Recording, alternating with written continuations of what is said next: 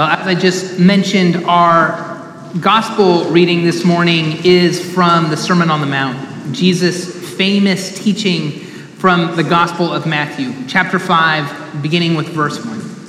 Let us listen for and hear God's holy word.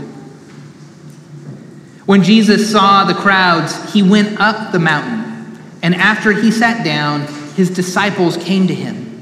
Then he began to speak and taught them, saying, "Blessed are the poor in spirit, for theirs is the kingdom of heaven. Blessed are those who mourn, for they will be comforted. Blessed are the meek, for they will inherit the earth. Blessed are those who hunger and thirst for righteousness, for they will be filled.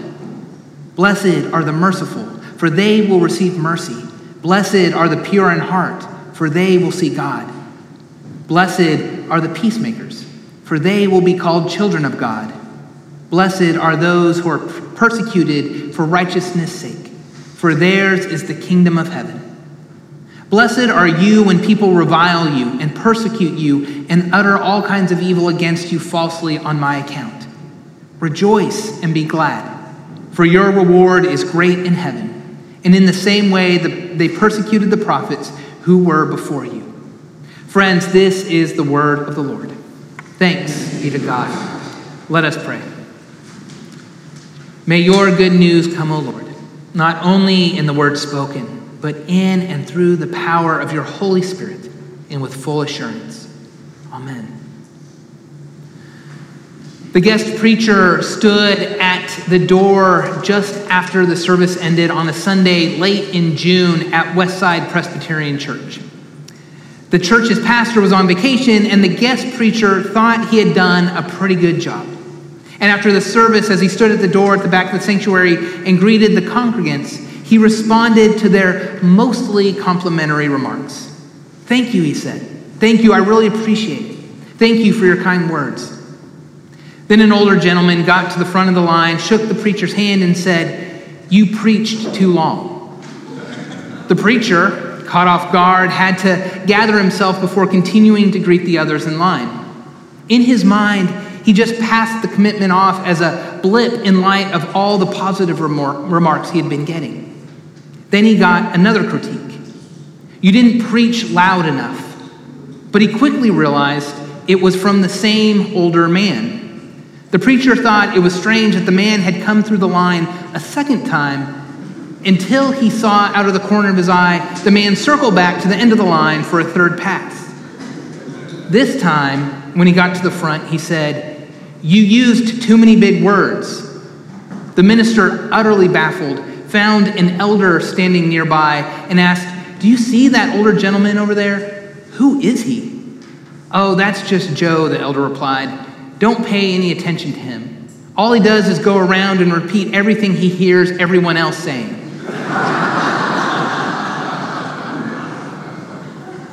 I can say that's never happened to me. Well, at least not yet. And for that, I thank you.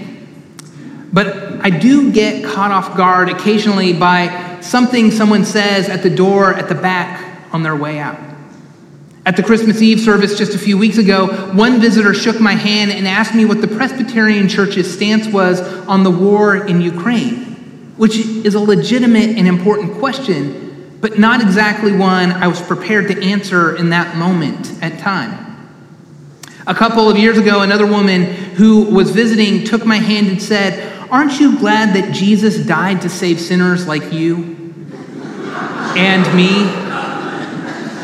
And there was just enough of a pause there before the "and me" that I wondered if I was being singled out and made an example of. The most telling of those doorway comments, however, are probably never spoken. And if they were, they would probably sound something like this: "The problem with you preachers is that you're always talking about things so far removed from my life that they're incomprehensible. Don't tell me about the pie in the sky mysteriousness of faith. Tell me how to live in the real world." The real world. We prepare you for real world problems. That's the tagline from one university's College of Business Administration. A tech company says that their real-world software will solve all that ails your cloud computing. MTV's version of the real world was to lock 7 20-something singles into a house and broadcast every conversation, every argument, every move they make. If you want to blame somebody for reality TV, MTV's The Real World is where it all started over 30 years ago. All of it begs the question, though, just what is the real world? And whose version of reality are we supposed to be buying into? A Buddhist might say that reality consists of surviving and suffering and ought to be escaped through enlightenment. Freud said the reality of the real world is that it's obscure, unfeeling, and unloving powers which determine our fate. The philosopher Thomas Hobbes declared reality to be solitary, hard, brutish, and short. With that view of the world, there are very few texts in the whole of Scripture as unreal as today's Sermon on the Mount. Blessed are you, Jesus says, and then launches into his description of what the real world is and what it's all about. Now, I have to be honest. I don't care much for the word blessed. It's such a bland and mushy word, as one writer puts it. Blessed assurance, Jesus is mine. Blessed be the tie that binds. Sappy and pious and weak. But the Greek word blessed, makarios, isn't mushy or sappy or weak at all. Makarios, our blessed, means happy, honored, filled. Jesus isn't talking about a state of blessedness, but about a state of happiness, of contentment with who you are and what you're doing. A profound sense of purpose and wholeness and meaning. And who among us wouldn't want that? But blessed are the merciful. Blessed are those who mourn. When someone strikes you on the right cheek, turn and offer him your left. If a soldier commands you to carry his burden 1 mile, go the 2nd mile. Blessed are you who are persecuted. Blessed are the meek. It sounds like a recipe for being a full-time doormat. You and I know what life is really like in this real world. In the real world, if someone hits you on the right cheek and then you offer him your left, you're going to end up with 2 bruised cheeks and a couple of black eyes. In the real world, if you carry someone's stuff 2 miles, more often than not, it's going to end up being 10. In the real world, the meek get taken advantage of. In the real world, the persecuted need to get a lawyer. But it begs the question, who gets to define what is real? Will Willimon, who I mentioned in my sermon last week, tells a story of his days as a young chaplain in training at a healthcare facility in Georgia many years ago. Most of the patients were quite elderly, he writes. And this was in the days, he explains, before we even had a name for Alzheimer's. So at that time, the chaplain trainees were told only that patients were suffering from senility and frequent bouts of dementia. Back then, something called reality therapy was all the rage. In reality therapy, the therapist does everything possible to drag a person with dementia who's confused back into reality.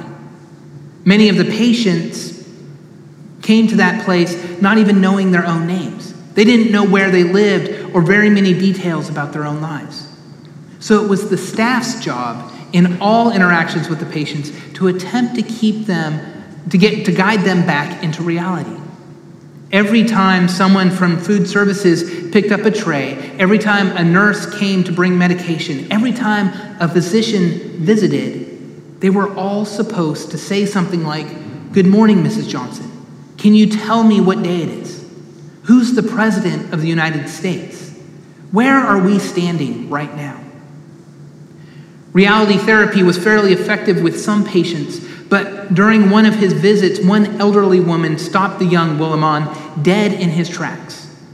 He'd become accustomed to entering the room asking, "How many children do you have? Who's our governor?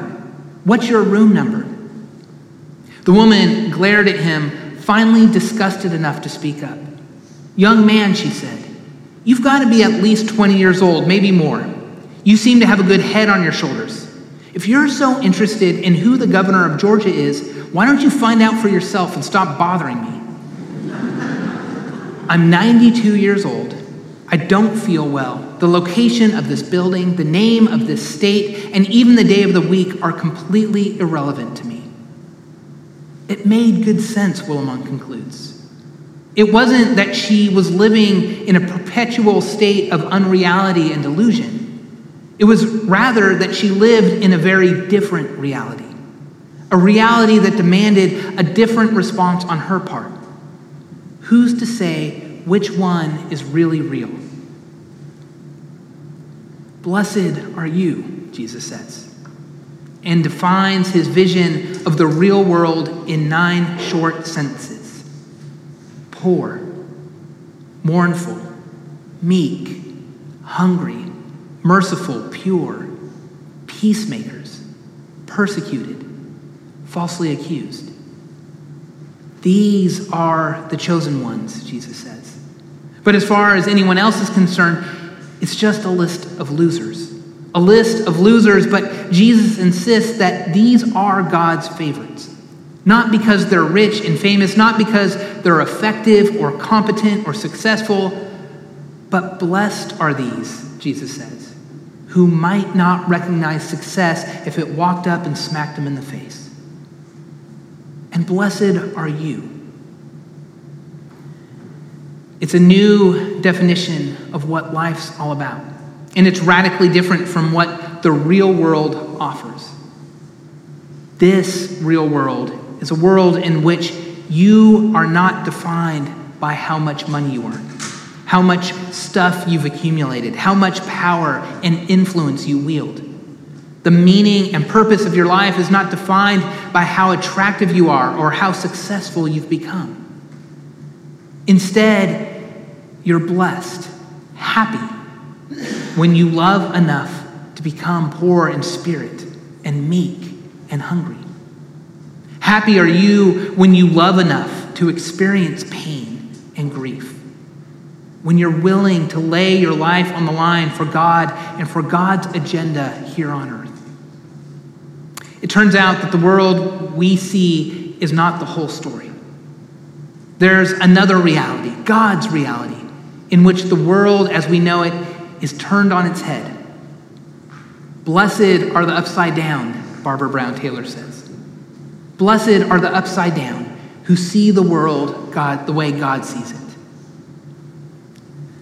Reverend John Buchanan was the pastor of the Fourth Presbyterian Church in Chicago, the second largest church in our denomination.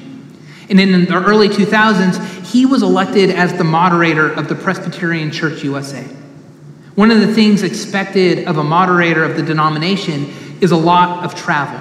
And as part of his 1 year on the job, Buchanan traveled, among other places, to Sheldon Jackson College in Sitka, Alaska. Sheldon Jackson College has been around for the better part of a century and is one of the 7 historically ethnic colleges of the PCUSA, like Knoxville College was here in our city. Sheldon Jackson, however, serves a student body that's largely Native Alaskan students, many of whom from villages accessible only by boat or float plane, and most of them are the first in their families ever to attend college. All of that means that it is, and always has been, a challenge to keep the doors open at the college. And one of the ways it stays in business is with volunteers. Volunteers in mission is what we call them. Presbyterians who offer 6 months to a year of their lives, and in return they get room and board and a whole lot of work. Most, but not all of them, are retirees. So on his trip to Sheldon Jackson College, Buchanan had the chance to meet some of those volunteers in mission. He met Joan Corliss, a retired professor of education from the University of Dayton. Joan lost her husband and in her grief decided to teach Native Alaskans who wanted to become school teachers themselves. He met Duna Williamson, a retired IBM executive who decided to begin the retirement chapter of her life teaching math and eating her meals in a college cafeteria.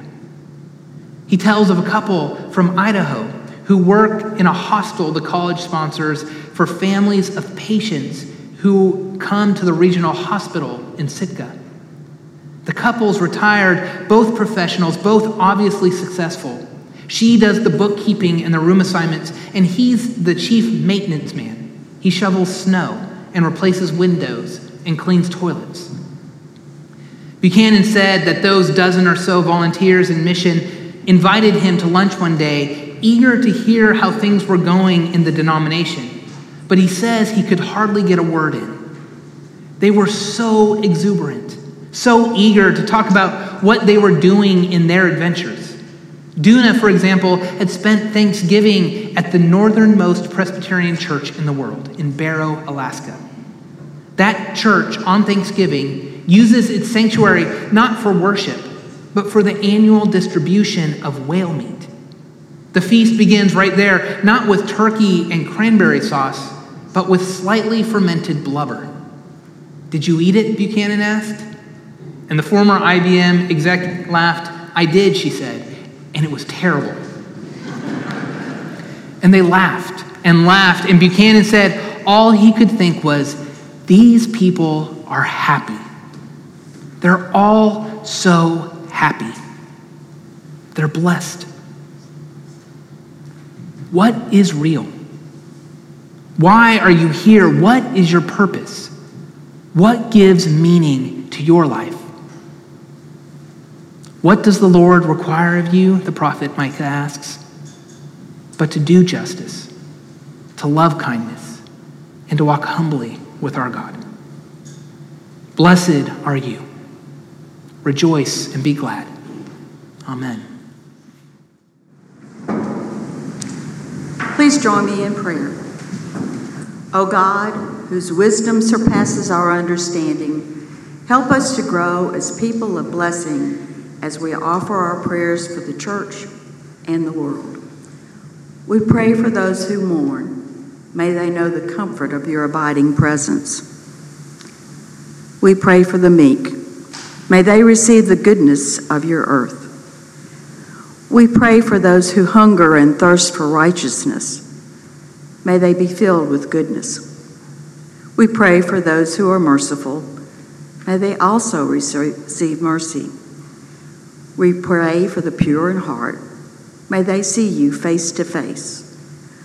We pray for the peacemakers. May they be recognized as your children. We pray for those who are persecuted for the sake of righteousness. May they know the protection of your realm. We pray for those in our church family who need your comfort. Colleen Reardon and her family in the loss of her mother. David and Rita Dennis. Jennifer and Ian Phillips. Ely Driver. And we pray for those who suffer violence in our country and around the world. Meet them in their need. Comfort them in your love. Heal them in your grace. We rejoice this day and give thanks for the many blessings of this life and for the gift of heaven, which is ours even now. May we, with your prophets from all ages, have the wisdom to pursue your truth and the courage to do what is holy and right.